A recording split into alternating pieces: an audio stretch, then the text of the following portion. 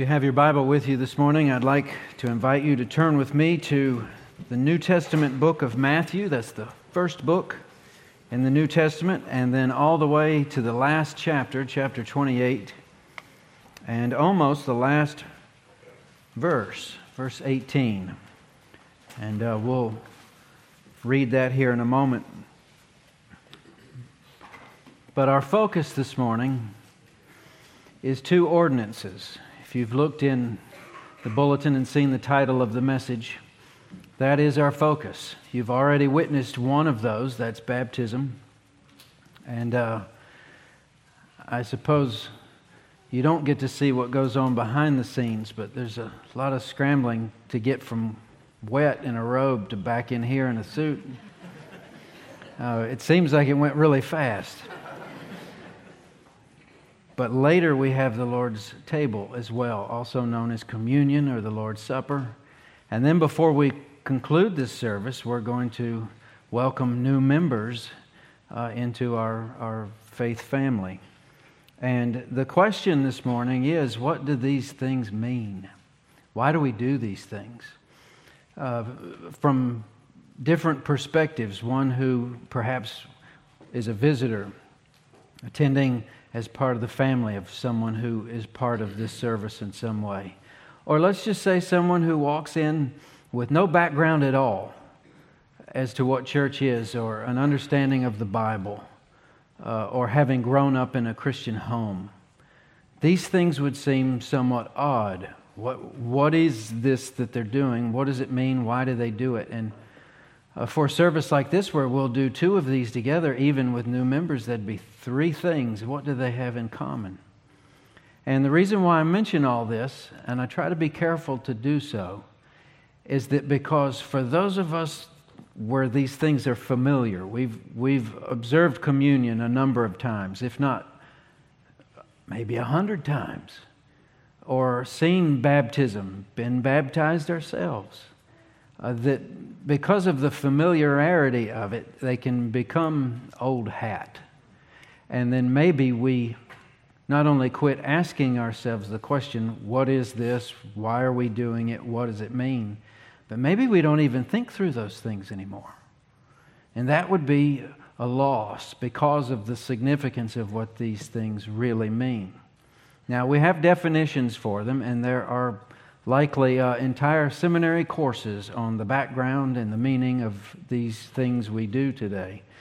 But one definition that I think would work for us would suffice. It's simplistic enough, although we'll expand on it in the next few minutes. It's this. If someone were to ask, why do you do these things? Our answer could be, because of who Jesus is, because of what He has done, and because of what He has asked us to do. Who He is, what He's done for us, and in response, what He's asked us to do. Those are three things. So we'll start with number one. Who is Jesus? Most of us in this room should know the answer to that question. And that question was part of the confession that these ladies made before their baptism. Do you believe that Jesus Christ is God's Son? That's who Jesus is. That's quite a statement, too. Mentioned, I believe, last week, some of the things that we believe and hold most dear as Christians to the rest of the world, even to ourselves at times, may seem quite incredible. A lot of the world has a hard time believing in such a thing as a God, that He even exists. To take that further and say that that God had a Son whose name was Jesus, who He sent to earth to take on human form, to die on a Roman cross in order to pay for the sins of the world that the Father Himself had promised to punish. That's quite a story. But that's what the Bible claims. That's what the Bible teaches is true. So part of this that we do today has everything to do with whether or not we believe who Jesus is. The Bible's a big book, and there's a lot to say about Jesus, Old and New Testament. Some would consider it an accomplishment to read through the whole thing in just a year.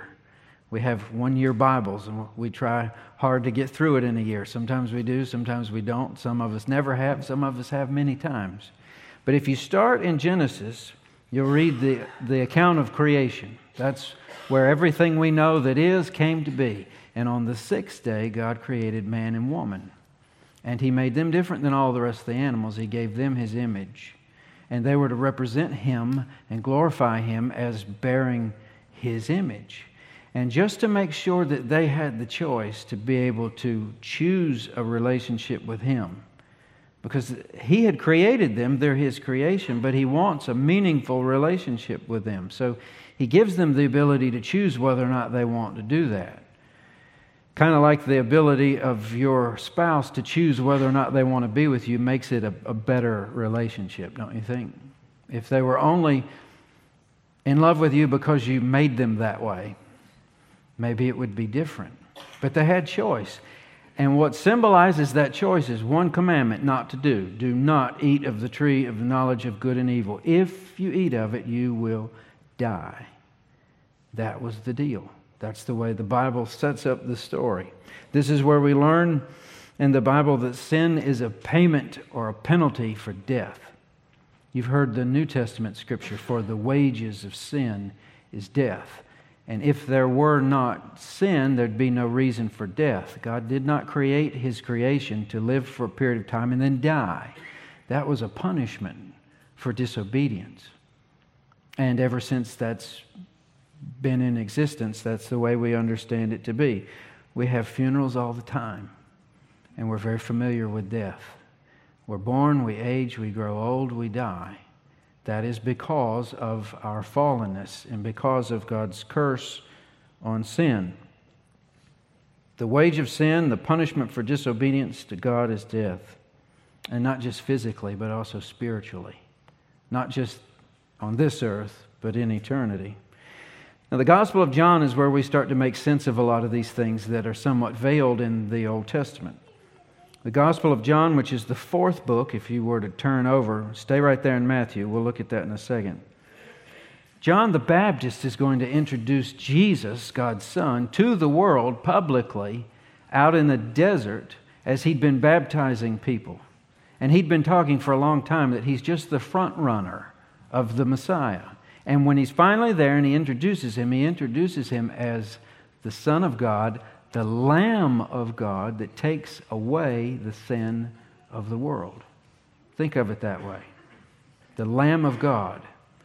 Lambs in the Old Testament were used as sacrificial animals. If you had sinned, you would purchase a lamb at least once a year, and then you would hand that over to the priest. They would kill that animal, cut its throat, its blood would spill, and that would cover your sins for a period of time. That's how sin was dealt with in the Old Testament. This is going to be quite different. John is describing Jesus as God's Lamb sent to earth as the final sin sacrifice to pay not just for Christ's sins, because He didn't have any, but to pay for the sins of the world. As the story continues, we see that we've answered now the second question. Not just who is Jesus, but what has He done? He came to this earth to die in our place. Because Jesus was God's Son, He was sinless, right? He's fully human and fully God at the same time, but the fully God aspect of Him means He cannot sin. He lived a sinless life. He did what Adam and Eve and everybody since them have never been able to do, and that is keep a sinless, perfect relationship with the Father. He did. We have not.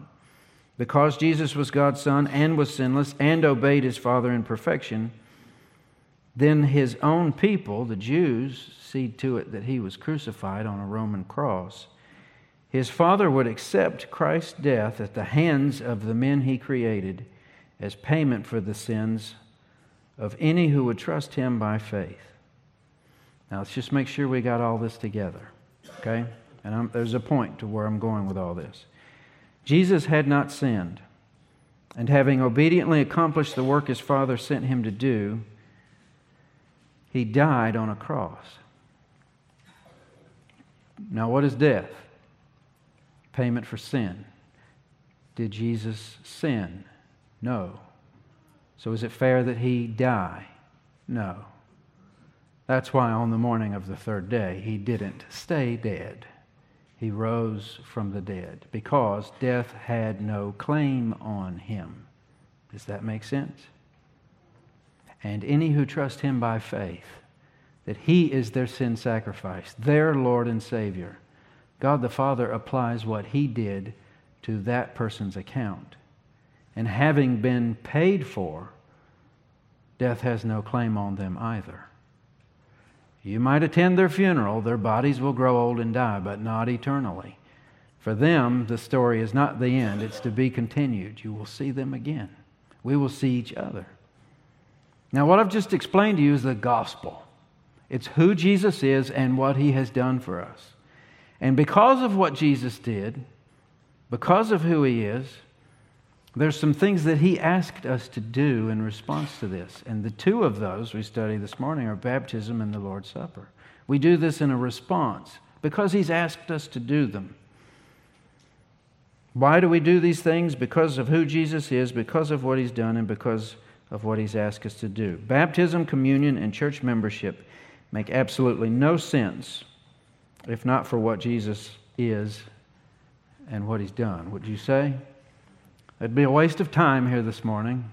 I would have got into my fishing waders and into that pool for no reason. The testimonies that you heard, that's emotions signaled their meaning, would be meaningless if Jesus was not who he is and he had not done what he has done. So in these ways, we do things in response to it. Look at the verse I ask you to turn to. This is Matthew 28. In verse 18. And Jesus came and said to them, all authority in heaven and earth has been given to me. Seems fitting for who he is and what he's done. He not only created the world, but he died for their sins. So he's been given all authority. And here's what he says with authority in verse 19. Go therefore and make disciples of all nations, baptizing them in the name of the Father, the Son, and the Holy Spirit, just as we've done this morning. Teaching them to observe all that I have commanded you. That's what we do here in this church week by week. And membership is a big, important part of that. And behold, I am with you always to the end of the age. We continue these until he comes back. So we see clearly that he's asked us to do this. That at least makes sense. Baptize disciples of all nations. So what is it we're doing when we baptize someone? What are they doing? Well, it's basically a confession of faith in Christ. And you heard their confession from their mouth. I believe that Jesus is the Son of God, and I trust him as my Lord and Savior. That's why these ladies not only read their testimony, but answered verbally their confession. The picture itself of being submerged under the surface of the water signifies a death, a burial underwater, and a resurrection when you bring them back up. And not their Christ's burial and resurrection, but their burial and resurrection in his likeness. Death to the old man that they were before Christ saved them, and resurrection to a new life now that they've been newborn or reborn or born again or just plain old saved, if you want to call it that. That's what's happened. Now here's what I think helps me with these things, to put them in the form of a question. Actually, the way they do on the TV program where you mix them up. So baptism answers this question. How does the church know who belongs to Jesus? That's why we do baptism. So you'll know. Today you know that there are 2 more people in this church that confess Jesus is the Son of God and they trust him as their Lord and Savior. You heard their confession. So now you know better who in this room belongs to Jesus. It's our ability to wave the flag. I'm now a Christ representative. He's changed my life through the new birth experience. This is how we know these things. If we never did, and especially if it's a big church, you may never know. You never get to hear their confession. But if anybody ever comes to you and asks you if Missy or Campbell are Christians, well, now you know the answer. They've confessed Christ, and I heard it. That's what baptism is for. Now, what about the Lord's table? And we do this here in just a few minutes. This is from Luke 22:19. You probably have heard this already. But it says simply, "And he took bread, and when he had given thanks, he broke it and gave it to them, saying, 'This is my body, which is given for you. Do this in remembrance of me.'" And we'll read this again, quoted by Paul in 1 Corinthians here in just a few moments. But much like the Passover in the Old Testament, communion is a way to remember something. Do you remember the Ten Commandments, the movie? And right before they left the next morning for Egypt, you've got the family gathered eating bitter herbs and these things considered parts of Passover. It was to force them to remember that God was delivering them from bondage. And they would teach their children this generation after generation so that they never would have what happened later, say in the book of Judges, and the people. There arose a generation that knew not the God of their fathers. Well, they stopped remembering. They stopped teaching. So for generations, that's what it was for. A way that they could eat and smell and touch and see and even hear when they recited Scripture. Reminders of who God is and what He has done, right? That's what communion is. And it was Passover until Jesus modified it somewhat in the upper room before His death. And every time we do it, when we pass around these little pieces of bread that will not fill you up, the meal afterward is for that. Or these little cups of juice that will not quench your thirst, they're a reminder of the Lord's broken body. They're a reminder of the Lord's shed blood. So when we do this, it's for a remembrance. Here's another question. Communion answers. What helps the church maintain its identity? Who is the church? Christians who trust Jesus for who He is and what He's done. And they look at Him to be their Savior and their Lord. So to remember this as often as we do it, the broken body and the blood that paid for our sins. You see where the gospel makes sense of all this? It's exactly what it's for. Every time we do this, we remember. These things are not something that men made up. Both of them are right here in the pages of Scripture. They weren't made just so we would have something to do, because church services would be boring if we did them every week, so every now and then we need to throw in a baptism and a Lord's Supper or something like that. That's not the purpose of this. And we should also note that neither baptism or the Lord's Supper is a saving ordinance. Some believe that it is. We don't believe that it is, based on Scripture. You don't have to be baptized. You don't have to take communion to be saved. They are not salvific, in other words. But they are commanded that you do them after you've been saved. The reason why we don't think that this is necessary for salvation is because of a man, we know not his name, but he was crucified beside Christ. He repented, and Jesus said, "Today you will be with me in paradise." And he did not have time for baptism or the Lord's Supper. Baptism wouldn't be invented till later, as the church would do it. Christ gave it to us, but it would be done later in time. So unless you're a thief on a cross, I suggest that you be obedient to baptism and the Lord's Supper. You have time where He didn't. Now remember, I told you these are signs, outward signs of something going on the inside of us. That's what Augustine chose to explain them. Outward, visible signs of inward and spiritual graces. These things we're doing today signify something. They point to something. That's what a sign does, right? You've got signs in your yard. There are signs on the road. And I use this as an example months ago when we did communion before. And I thought we've likely got some guests, and maybe this will help you see it, put it together. But at exit 312 off I-40, there's a sign that says Fuquay Arena. And I passed that sign, I couldn't tell you how many times, traveling back and forth to the beach. As I grew up, we would vacation on Oak Island. And if it was a good year, we'd go 3-4 times instead of 1 or 2. And when I became old enough to drive myself, I would pass it. And for the longest time, all it meant to me was that now you've got Raleigh and traffic behind you. And it's clear sailing until you get to the next exit you're interested in for the Brunswick County beaches. I think it was Castle Hayne. Now they got 140 and it's a little different route. But I had absolutely no understanding of what Fuquay Arena was. That it was actually two cities at one time. That it had a group of people like you and a church like Wake Chapel. I never thought in a million years I'd be standing here talking to you in Fuquay Arena. So what I'm saying is that I was familiar with the sign, but had no idea what it meant.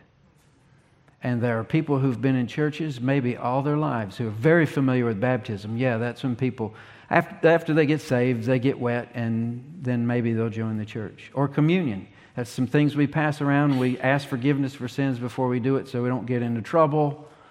And then it's usually a longer service, but then we go home. And we'll do it again in 3 months.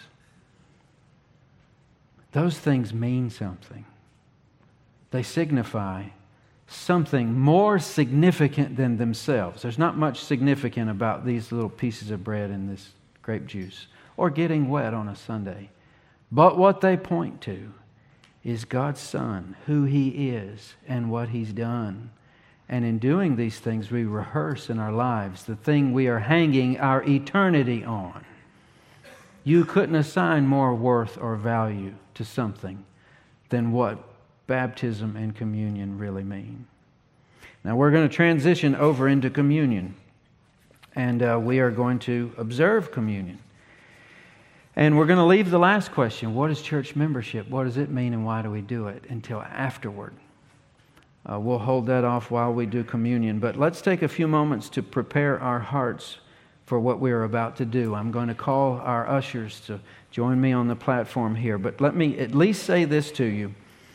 Wake Chapel does not observe closed communion. That is, only members of Wake Chapel are allowed to participate. We observe close communion.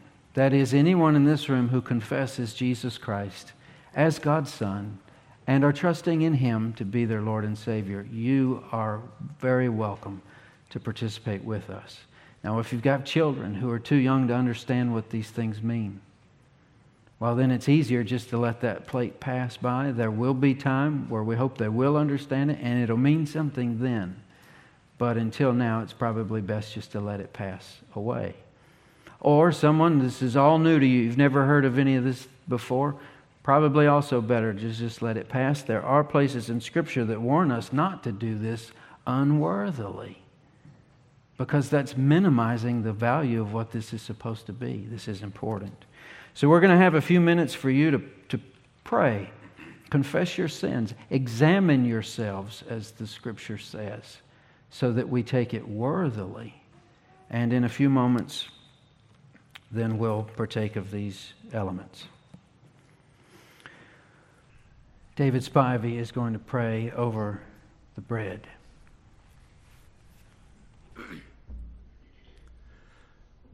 Father, as we prepare to take this bread, I pray that your Holy Spirit will lead us to pause, search our hearts, and confess that sin that separates us from you.